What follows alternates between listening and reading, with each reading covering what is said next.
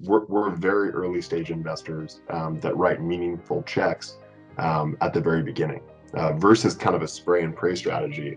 We have a very concentrated, high conviction strategy. Excellence, professionalism, innovation, and collegiality. These are the values the Sam M. Walton College of Business explores in education, business, and the lives of people we meet every day.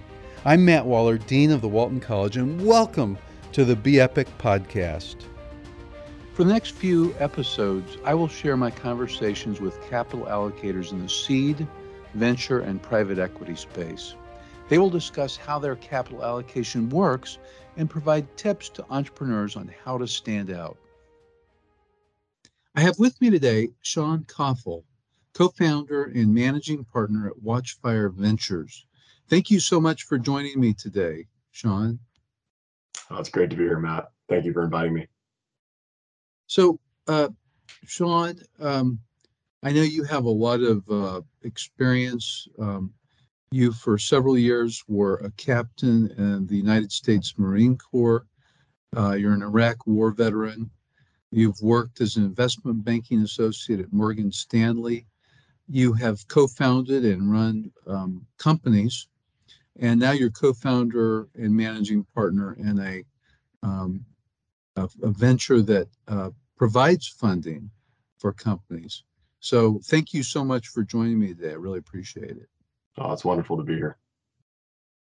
Sean, before we get going, why don't you tell me a little bit about Watchfire, including what is the purpose of Watchfire, what are the verticals you focus on, those kinds of things.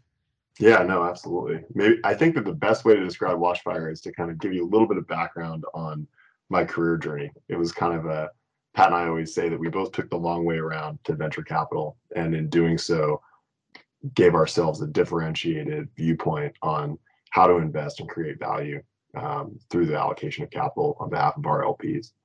So I grew up, as mentioned, in San Francisco, California, went to University of Arizona, and was a freshman on 9/11. So wanted to go fight and join the Marine Corps officer program and had the opportunity to do 2 tours overseas.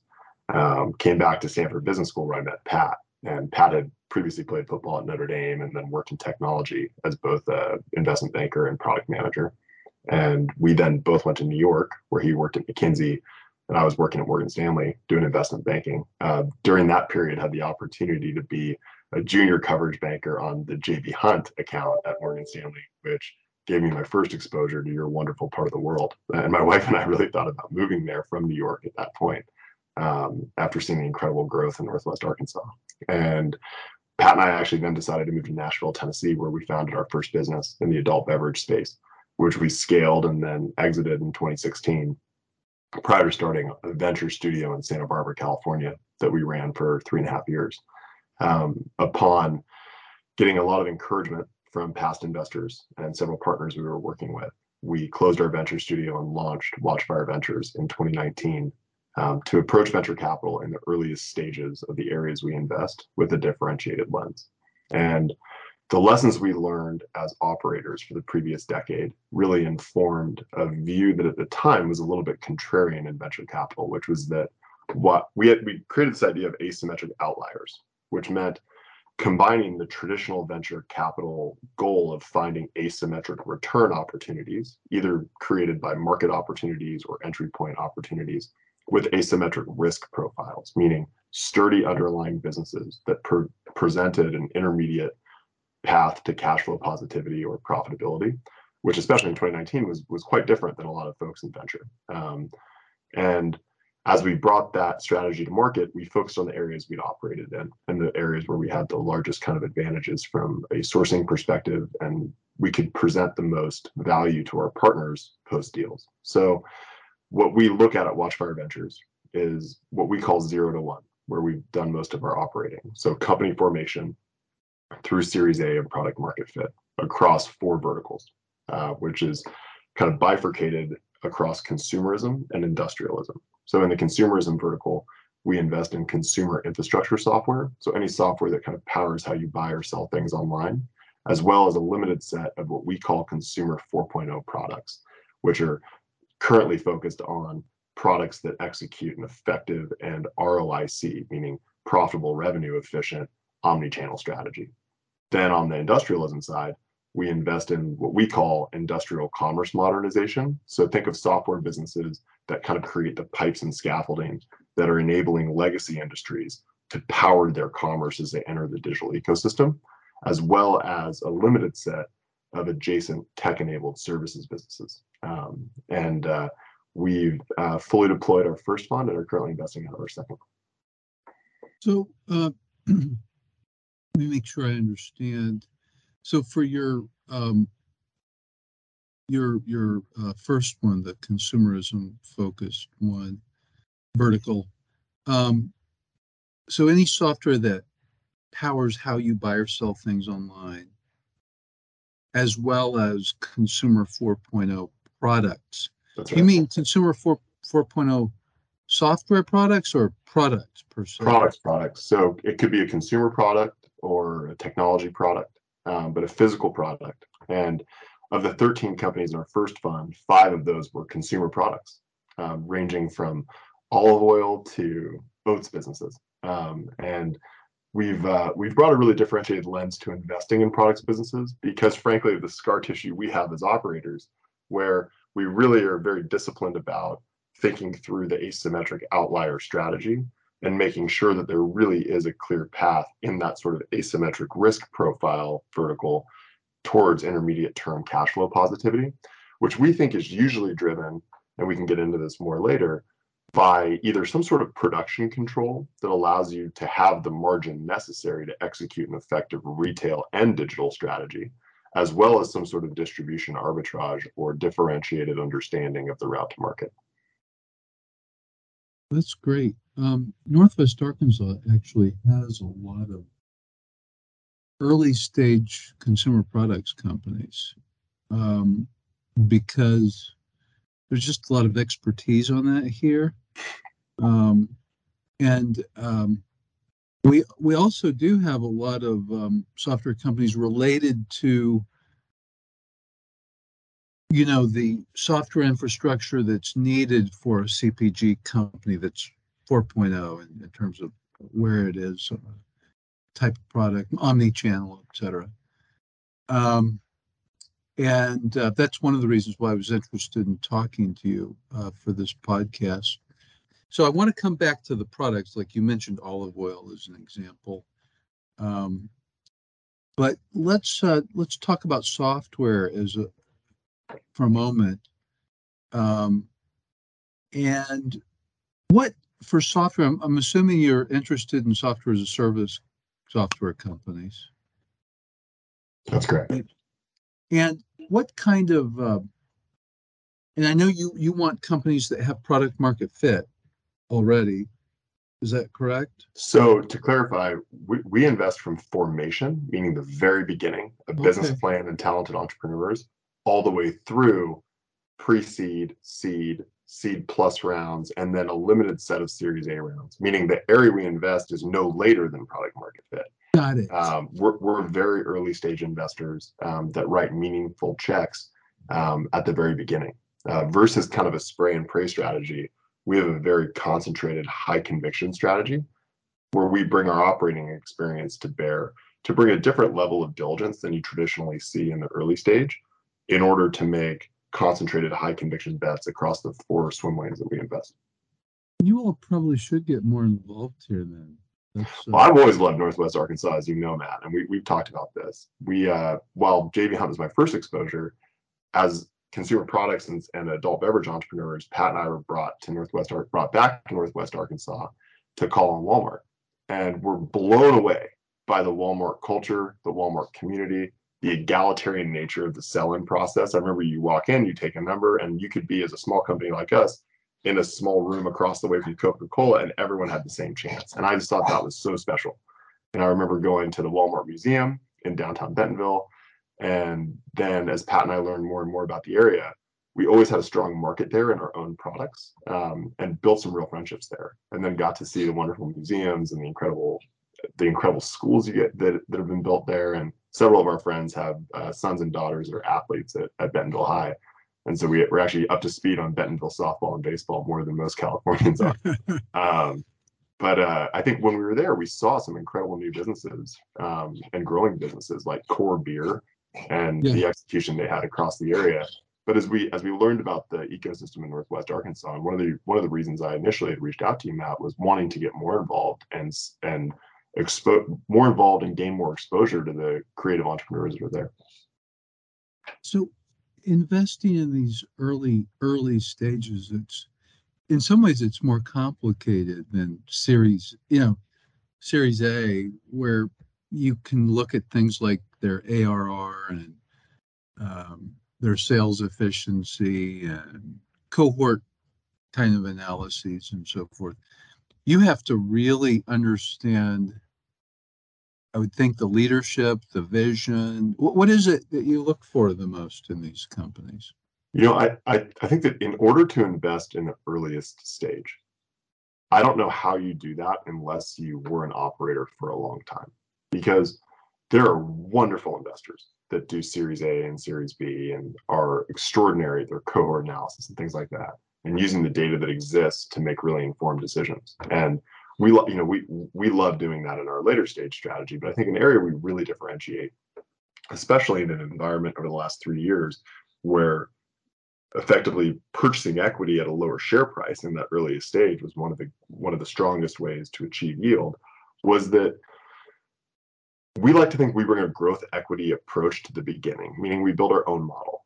So when we look at projections or an early business plan, what we don't do is just debate the assumptions and sort of push the entrepreneurs on their LTV to CAC assumptions, et cetera.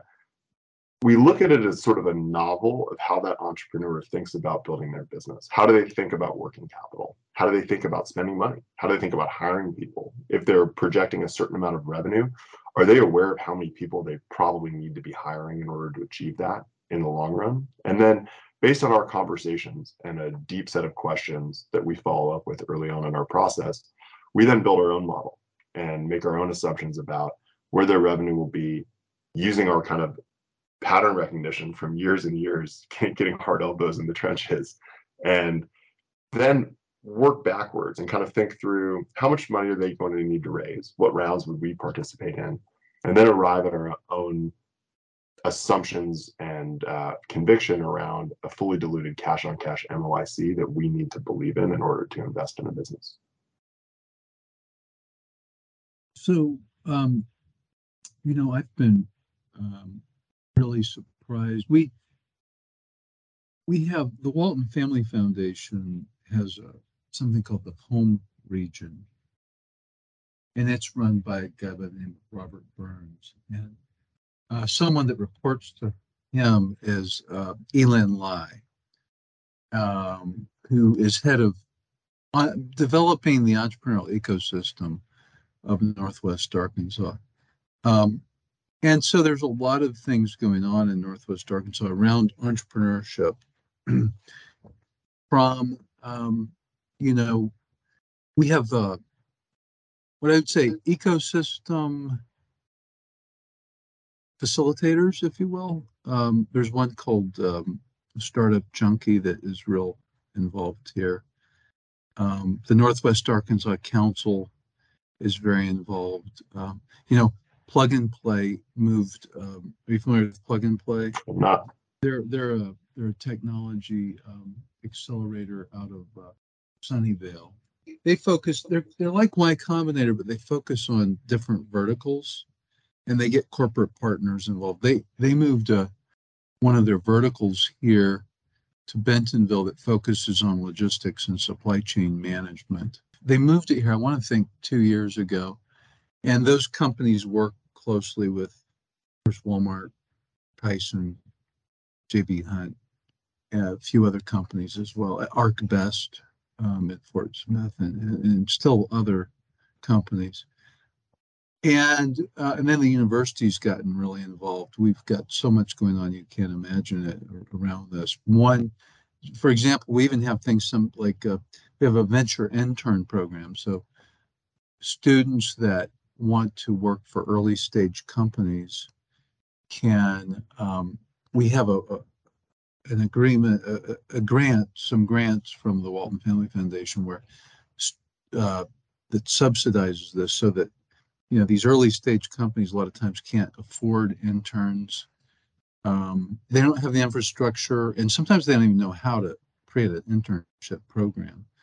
So all of this is provided through our program we call the Venture Intern Program. Well, it sounds like a wonderful program. It is.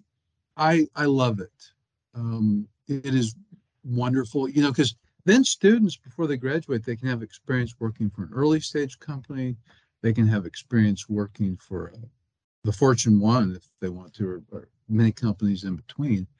But we have a lot of other programs. We have something called the GORP program. It stands for Greenhouse Outdoor Recreation Program, and it's like a incubator for very early stage companies that are either into technology or products or services around outdoor recreation. It's called GORP. That was another grant we got from the Walton Family Foundation that the university runs. But I could go on for hours, literally, I'm not kidding, about what's going on here in that regard. But I'm also aware of a lot of early stage consumer products companies that are here that, it's kind of like some of the people here grow up with parents that have been, because we've got 1,500 consumer products companies with offices here, and of course Walmart and others. They grow up in this space, Right. and so when they take, well, we have something for our MBA classes called the Venture Intern Program, and you know they've got lots of ideas about opportunities just because they understand consumer products, both from an omni-channel perspective, not just from a brick and mortar perspective. And so we see a lot of that popping up. At some point, you might want to visit that. The other thing we have something called the McMillan Innovation Studio, and it was funded by $2 million in gifts from Doug McMillan, and other people have given gifts as well. And it is, so CPG companies, Walmart, and supply chain oriented companies bring problems to the McMillan Studio. And the students learn how to be project managers and product managers. So they learn human-centered design, agile, just a wide range of things that a product manager would have to learn. And so the companies come, and we have mentors in this program, but the companies come with a problem. The students have to study it like an entrepreneur would, in terms of interviewing lots of people and empathy mapping and all that kind of thing. And they come up with many times a app-based kind of solution. But we have a demo day a couple times a year. I think you may see some things there that would be of interest to you.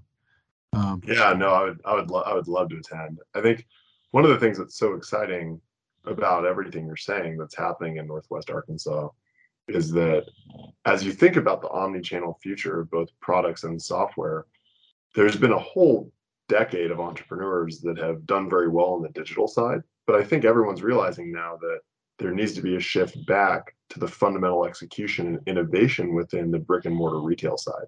And of course, because of the Walmart creative ecosystem that exists in Northwest Arkansas, I think a lot of those answers could and should come from that community. And you asked about software earlier and how we think about it. And the two kind of big areas of software on the consumer infrastructure software side that we focus on is, if you think about kind of consumer 4.0 as a circle, right? And on the top of the circle, you have the digital side. So you kind of have Shopify being your boutique and Amazon being your department store, and then kind of everything in between being vertical software like Wayfair or Chewy. And then the retailers, the offline retailers who have horizontal e-commerce sites like Walmart.com. Then on the other side, you have retail like Walmart or like grocery or like high-end boutiques. As we think about that as a circle, what exists in the middle on the product side is the need to drive profitable revenue at the right moment in your route to market from the right channel, informed by data insights gathered from your digital channels in the beginning. But what needs to happen next is then the data insights from your retail channel that need to feed back into that central machine to inform how best to optimize both your retail channel and your digital channel. And so what we see as a massive opportunity currently in consumer infrastructure software is if you replace the product in the middle by kind of a circle that says consumer infrastructure software, there's a huge opportunity for software that optimizes and helps companies drive that high return on invested capital revenue, meaning profitable revenue from the right channels. We think there's one way that should occur is that the retailers have so much power in the data they have. Walmart, for instance, has so much data. Now, people like IRI, Nielsen, and Spins have kind of had a monopoly on that data for a long time. And one thing we think is an interesting opportunity is for those retailers to start building partnerships with brands, and in return for ad spend at their stores, sell their data to the brands directly or give the data to the brands directly in return for that rev share. And in doing that, those brands could target kind of the 7, say, Walmarts that they know that their customers are buying their products in. And you start to have the same flexibility that you do in Shopify, and they start to feed each other. And the answer to that sort of central optimization software needs to come from retail because it's been built already on the digital side. So places like Northwest Arkansas that have all of this creative energy around solving problems and driving the future of brick and mortar retail and combining retail and e-commerce, I think it's a really exciting moment. So, Sean, how does the consumerism and industrialism verticals that you work with, how do they interact with one another? I think that the meeting point is between consumer infrastructure software and industrial commerce modernization, and that they both share a really exciting moment in time right now that creates this greenfield value creation moment, which is that in many incredible American businesses that were founded by patriarchs and matriarchs from the last generation, for the first time in American history, we have a tech native generation coming into those businesses as the new customers and wanting to continue their family legacy and also create their own impact on driving growth in their family businesses. So in businesses like construction or like supply chain and transportation or like specialty manufacturing, you have this whole new generation of customers who are really open and potentially more open than those industries have been historically to software solutions that can drive profitability and productivity in their industries.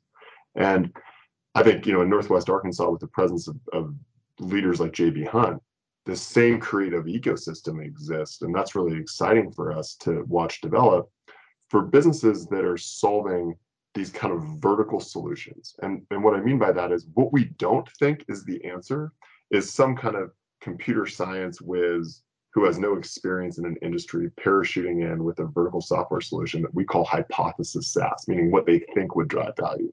We think that the answers will actually come from within the industries, from people that have the understanding of those industries in their DNA, whether they grew up listening to their parents complain about those industries for 30 years around the dinner table, or whether they've worked in it for a decade and they see the profitability and productivity bottlenecks that need to be solved, and then build the software solutions or off-the-shelf but proprietary tech stacks to solve those productivity solutions. And so as we look at industries like the supply chain and logistics, finding those vertical solutions that take traditionally legacy industries, and I mean legacy in the best way, meaning like amazing American businesses that have driven our economy for a century, and then empower them to enter the digital age in an even more advanced and profitable way.